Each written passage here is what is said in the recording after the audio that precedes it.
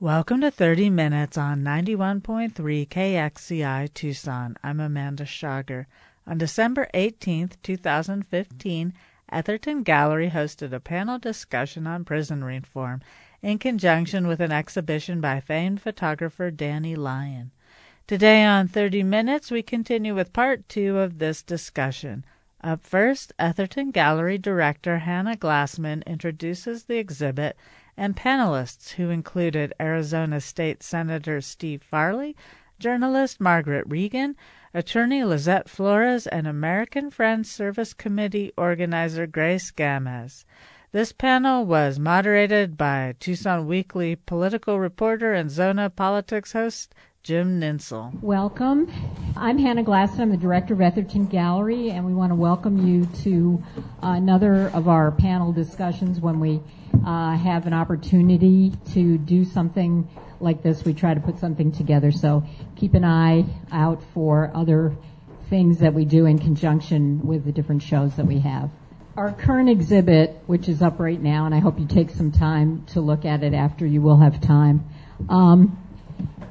is called Conversations with the Dead. It's a body of 80 photographs that was taken in 1967 by the social documentary photographer Danny Lyon. Lyon was only 25 years old when he was allowed to go into 6 of the 13 prisons that made up the Texas penitentiary system. At that time, there were 12,500 prisoners there. Today, there are 200,000 inmates. Arizona, which has the 6th highest incarceration rate in the nation and the highest of any border state, also has the distinction of having a 40% recidivism rate. As of November, there were 42,847 inmates in Arizona's prisons. Nearly 17% of those inmates are held in the state's expanding private prison system. We bring you a distinguished panel tonight to discuss just a small part of what the discussion must be about prison reform, including why prison populations continue to grow, why the state funds and advocates for private prisons, detention centers for immigrant families, and how prison affects the long-term hopes and lives of incarcerated and formerly incarcerated individuals and their loved ones. Serving his 5th term in elected office, Arizona State Senator Steve Farley represents Tucson's District 9 in the Arizona State Senate. One of his many legislative priorities is public safety. To that end, he has called for the Department of Corrections to return to its mission of correcting behaviors that put inmates in prison, advocating on programs to prepare inmates for reintroduction to society, and greater oversight on private prison contractors. He says that we can no longer afford to put private prison profit above public safety. A longtime, highly honored journalist in Tucson, author Margaret Regan's most recent book, Detained and Deported, Stories of Immigrant Families Under Fire, was just last week named a Southwest Book of the Year. That's great. And Margaret has some copies here, too, if you didn't get yours yet. And she'll even sign it for you, I think. The book investigates conditions in Arizona's grim detention centers, many of them run by the for-profit Corrections Corporation of America, the 30-year-old company that is the builder and operator of numerous prisons, jails, and detention centers on behalf of the Federal Bureau of Prisons and the states. Lizette Flores serves as general counsel and policy advisor for the Senate Democratic Caucus, where she staffs the Committee on Rules, the Committee on Judiciary, and the Committee on Federalism, Mandates, and Fiscal Responsibility. She provides advice on issues relating to corrections, among other issues. Prior to joining the Senate Democratic staff, Lizette served as the executive director of the Immigration and Legal Services Department of Friendly House, a nonprofit Phoenix provider of social and legal services. Dr. Grace Gamez holds a PhD in Justice Studies from Arizona State University and a Master's of Science in Mexican American Studies and Public Health from the University of Arizona. A mother, activist, and scholar, Galmez's research, coupled with her own personal experience in what she calls the criminal punishment system, gives her insight into its structure and operation, particularly its impact on women and loved ones. Her recent research explores the role of motherhood in relation to the long-lasting effects imposed by criminal identity. And our host, Jim Ninsel, has covered politics for the Tucson Weekly and Arizona Public Media for 2 decades. He is now the host of Zona Politics, airing Sundays on the CW Tucson and KXCI Community Radio.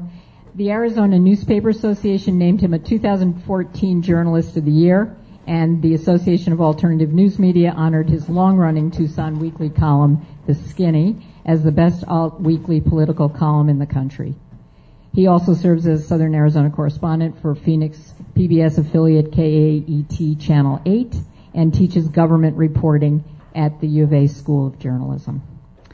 And with that, we will start, and Jim is going to start with a question. Let me ask Grace to talk a little bit about the Ban the Box effort that's going on. It has to do with the challenge of getting a job once you've been convicted of a crime, and on job applications there's a little box that you have to check if you've been convicted of a felony, and there's been some larger employers who have eliminated that on the front page of the job application. The city of Tucson's done it, Pima County's done it, the federal government did it earlier this year. Is that actually a helpful thing, and does it make it easier for someone who's gotten out of jail to get a job? I really wish I could say yes. Ban the box policies or fair hiring practices, they don't actually remove the box or background checks. What they do is move them until later on in the hiring process. So one research study indicated that 76% of hiring discrimination occurs at the submission of a job application. In that same study, they found that 15% of the potential employers, when they were able to have face-to-face contact with a potential employee, that reduced the negative perception of having a criminal record. However, that doesn't mean that discrimination doesn't still happen, just happens later on in the process, which is actually very devastating. It's something that I went through myself after graduating with my doctorate. I was offered a faculty position. I was so proud, really, of myself for being able to overcome these significant challenges. I disclosed early on in the hiring process. I said, if there are policies that would prevent my hire, I'd rather not, continue with this process. They said, no, there's nothing that would prevent your hire, and there isn't. It all comes down to how HR people implement these policies, these ban the box policies, right? How they read adverse findings. So I was on track to move, to relocate. My partner resigned from his job that he held for 20 years. We pulled our daughter out of school. And at the end of June, the vice provost rescinded the job offer. So hiring discrimination still takes place, even when there are ban the box policies.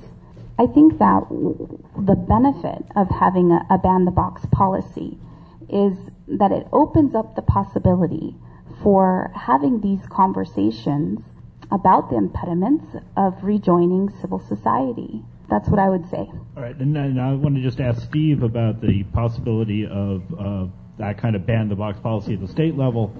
If there's any talk at all at the legislature about that, and then I want to throw it open to questions from you all. So, Steve, any talk at all about the idea of for state government? And when we say talk, we need talk from the majority at this point, and the majority hasn't talked a lot about that idea.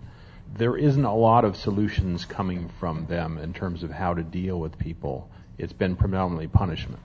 I mean, the poverty is something that there are folks in the legislature think makes you a worse person because you're in poverty. There's something wrong with you because you're in poverty. We've had bills of things like having a food stamp card to become bright orange so people can see you like a scarlet letter because you dare to be poor. And in fact, the governor is now proposing an elimination of the state income tax and replacing it with an institution of sales tax on food.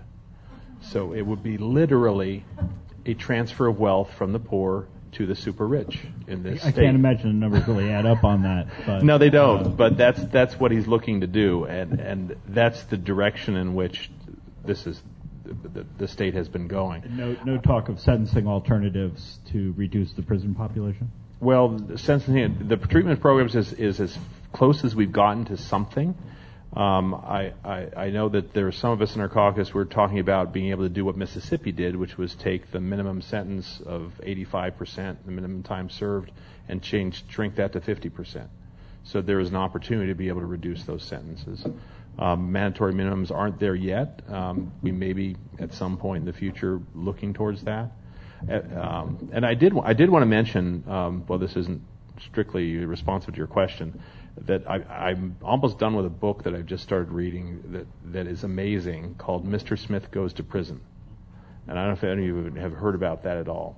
It's a very fast read. It's amazing in terms of the information of what actually happens in prison. It's written by a state senator from St. Louis who lied to the feds about a campaign contribution, ended up spending a year in a federal minimum security prison. But minimum security isn't country club prison anymore. They don't have those anymore. This was a prison where he was in with a whole lot of other serious offenders who had been in there for decades.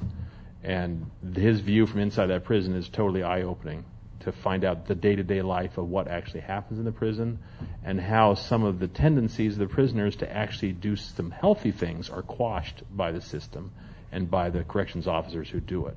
There's this incredible alternative economy of entrepreneurialism that could be very useful on the outside, but ends up developing this sort of warped way based on the system itself. And I've got all sorts of policy ideas just from reading that whole thing. This guy's now a professor at Rutgers talking about the whole thing, and his guy's got lots of policy ideas as well. So I highly recommend that book if you have a chance to find that one. His name actually is Smith, so it isn't just a...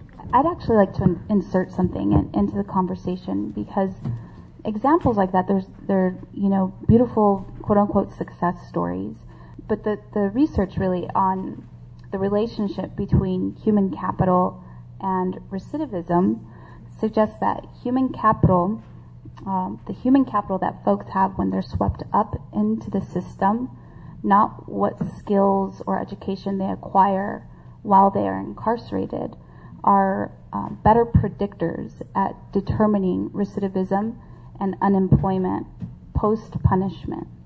So again, we're talking about structural and social ills.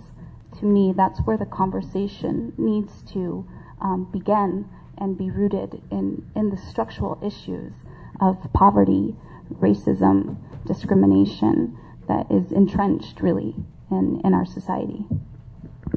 All right. Questions from the audience? Yes.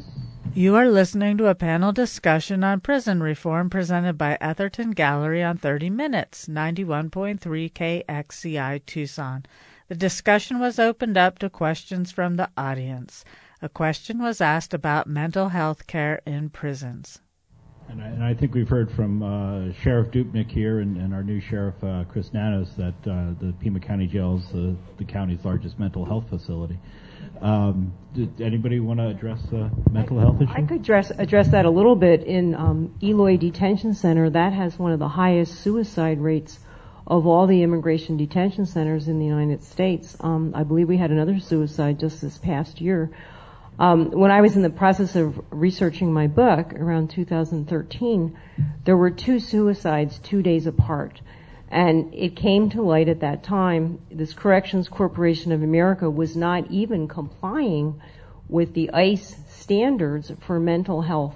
And I remember the ICE spokeswoman, I said to her, well, why aren't they complying? We're paying the Corrections Corporation of America a large amount of money. We're paying $2 billion a year for detention centers. I said, well, why can't you make them comply? She said, well, we're negotiating right now to get them into compliance but they were already several years out of compliance with even the most minimal mental health standards that ICE has done. So I think when you get into these private prison situations, you're even worse off because, as we've discussed, I think with the private prisons, the less money they spend, the more profits their shareholders make, and that's what they're about, is profits. So I can attest that the detention center mental health system is pretty poor. I'm guessing it's not great in the criminal prisons. If somebody it's else, not great in the general public. That's true. Yeah, there are some pictures in here of the what was it called, Hannah? The mental health unit that Danny Lyons. And he has a picture of one guy that had been held, and you can see a picture of him behind bars. Something like he'd been incarcerated for schizophrenia for, was it 30 years? So that's what mental health was like in a prison. Well, I'm sure he committed some sort of crime that got him in there, but that's the kind of mental health you would have been getting in a Texas prison in the 1960s, and who knows how much it's improved. If you're in prison, it will drive you crazy, literally. Particularly because there's still in extensive use is solitary confinement units, SMUs they call them, in which people will have no contact with anyone else, and that literally drives people crazy. And the reason it's still in operation is the corrections officers see that it is the one thing the prisoners are really afraid of. Nobody wants to go in there because it will drive you insane. But I'm not sure that just because it's a useful management tool is a good idea for us to have places that literally drive people insane. An audience member asked the Etherton Gallery Prison Reform panel if they could each get 10 volunteers to do something, what would that be? For me, I think it'd be the reentry stuff. The Salvation Army has some pretty good programs where they help prisoners transition from prison into the real world. And I think prisoners coming out don't have a lot of friends, they don't have a lot of contacts, they don't have a lot of money, and for somebody to actually just go in there and work with them, to introduce them to it, it would do a great deal of good in terms of making them feel like that the society wants them again and would like them to do something besides fall into the old bad habits. As far as the detention centers go, there's a group in Tucson that organizes regular visits. They've gotten permission to visit particularly the women in Eloy. I think you're supposed to know Spanish if you do that because most of the detainees are Spanish. And if you can't go up and visit, they have letter writing campaigns. You can have a pen pal in the prison.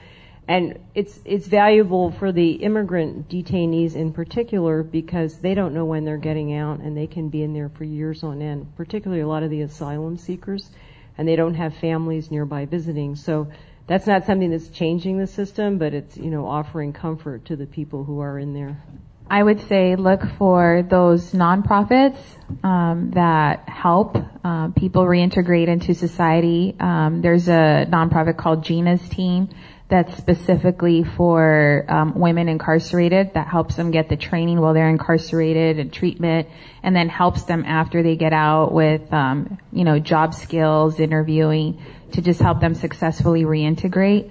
Or otherwise, there's another group called Always that helps victims of trafficking and sex abuse and domestic violence as well. So I would suggest look for those nonprofits, and just in general, if you don't like the direction the state is going, then please get involved in voting and making your voice heard. I would say that anything that you can do to try to shift the narrative around these punitive practices and making space for complex personhood, really. You said that a lot of this is predicated on people being willing to accept formerly incarcerated and convicted people back into society, back into your communities, back into positions of employment. Yeah, so having these discussions in your private circles, I think, is really important as well. Up next on 30 Minutes, author Margaret Regan describes the history of modern private prisons. Well, I can talk a little bit about how they got started. Corrections Corporation of America started in 1983, right after the United States government had reinitiated the whole detention center system. For a long time, after Ellis Island was shut down in the 50s, we decided we weren't going to have immigration detention centers anymore. Then we had the Marielitos coming in the last year of the Jimmy Carter administration. Everybody freaks out. There are 125,000 Marielitos said to be criminals coming to Florida.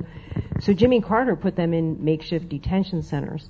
And a lot of them were released pretty quickly, but like 5 years later, as many as 5,000 of them were still being detained without trial. Right after that, the boat people came from Haiti.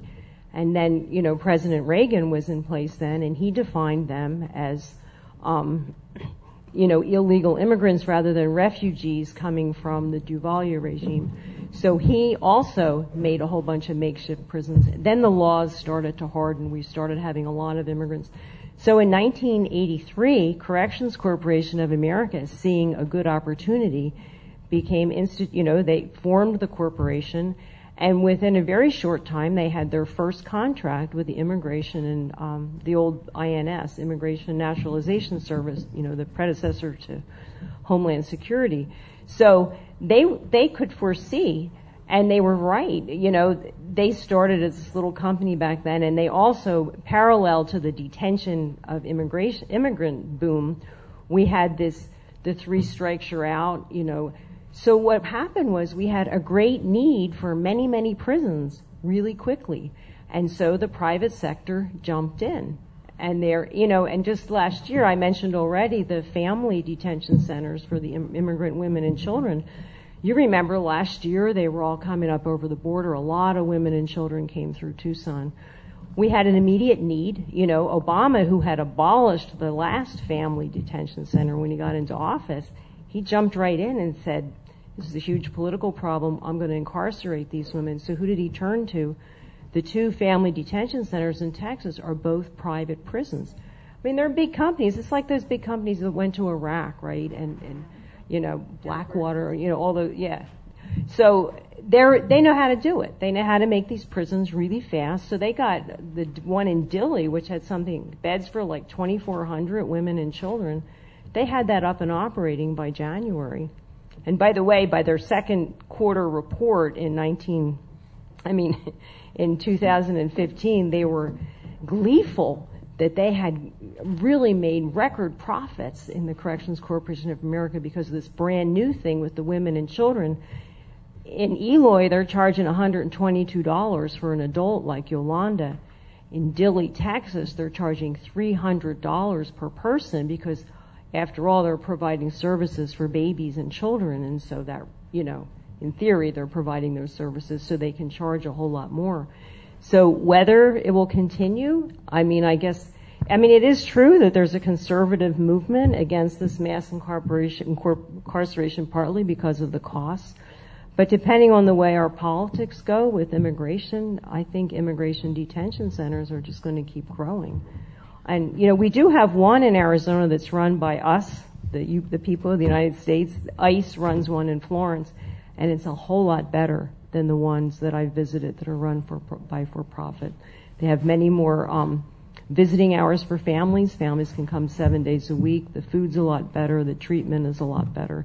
And that's when we're monitoring it ourselves, in the name of, the federal government in our name. So an audience member asked what we could do to send less people to prison. Just one way of doing that. There are a bunch of ways to do that. We've talked about some of them today, but one of them is the one we've talked about already. If we made sure that the 7,000 prisoners released every year with active substance abuse issues got treatment before they were released, then at least half of them that you would expect to come back through recidivism wouldn't be coming back. And that means 3,500 beds you don't need. So we wouldn't have needed to do this 2,000 bed contract. We wouldn't need to do the rest of them, and that's how you shrink it. But we've just signed a contract that guarantees 90% occupancy over the next 17 years. So that's the way then it comes back down to our leadership. The leadership at this state is not doing the right things in order to reduce poverty, which is one of the main root causes of all these things. And it's not doing what it takes to be able to do that type of treatment to keep people from going back into prisons. So for-profit prisons do have an incentive to keep people in prison. And they cannot be allowed to continue to do that. But as long as we have lobbyists in positions to have the ears of the governors of our state, then that's going to continue to happen. And that's where it comes down to people being involved as citizens and making sure that their friends and neighbors vote, no matter what age or where they're from.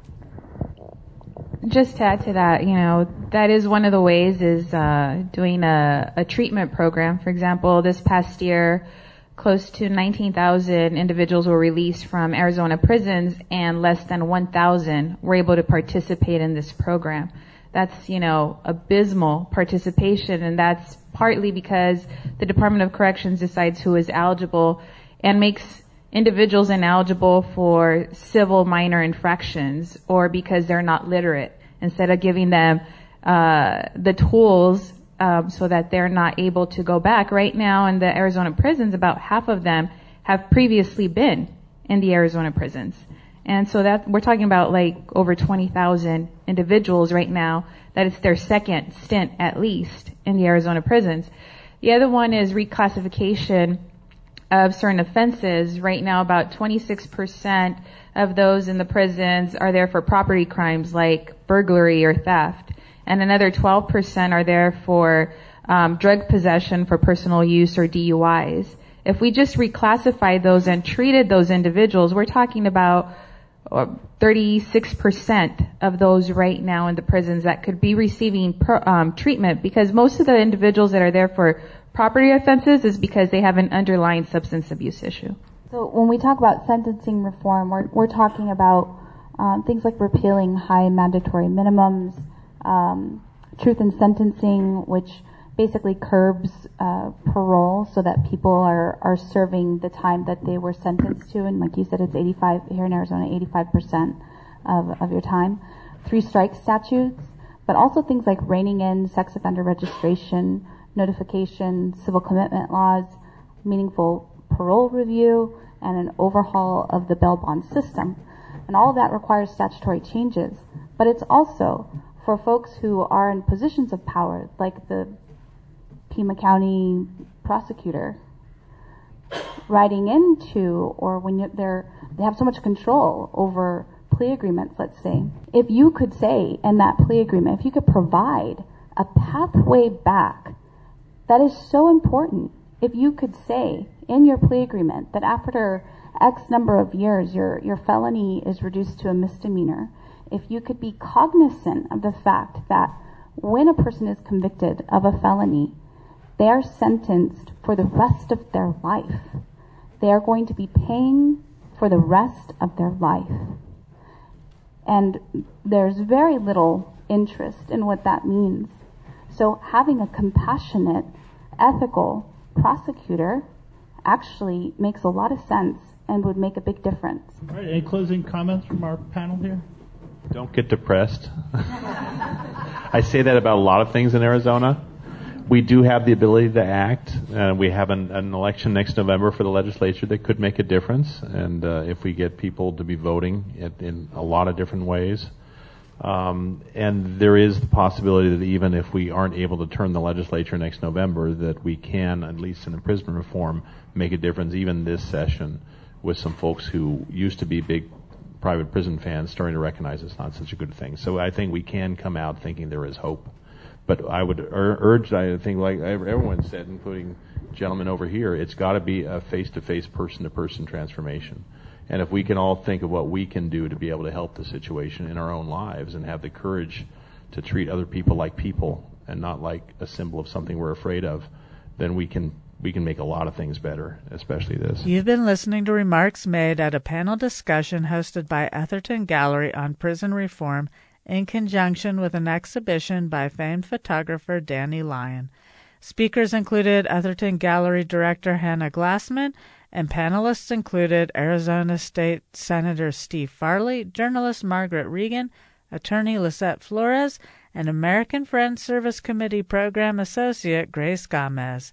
The panel was moderated by Tucson Weekly political reporter and Zona Politics host Jim Ninsel. This has been part 2 of a 2-part series. Thank you for listening to 30 Minutes on 91.3 KXCI Tucson. I'm Amanda Schager.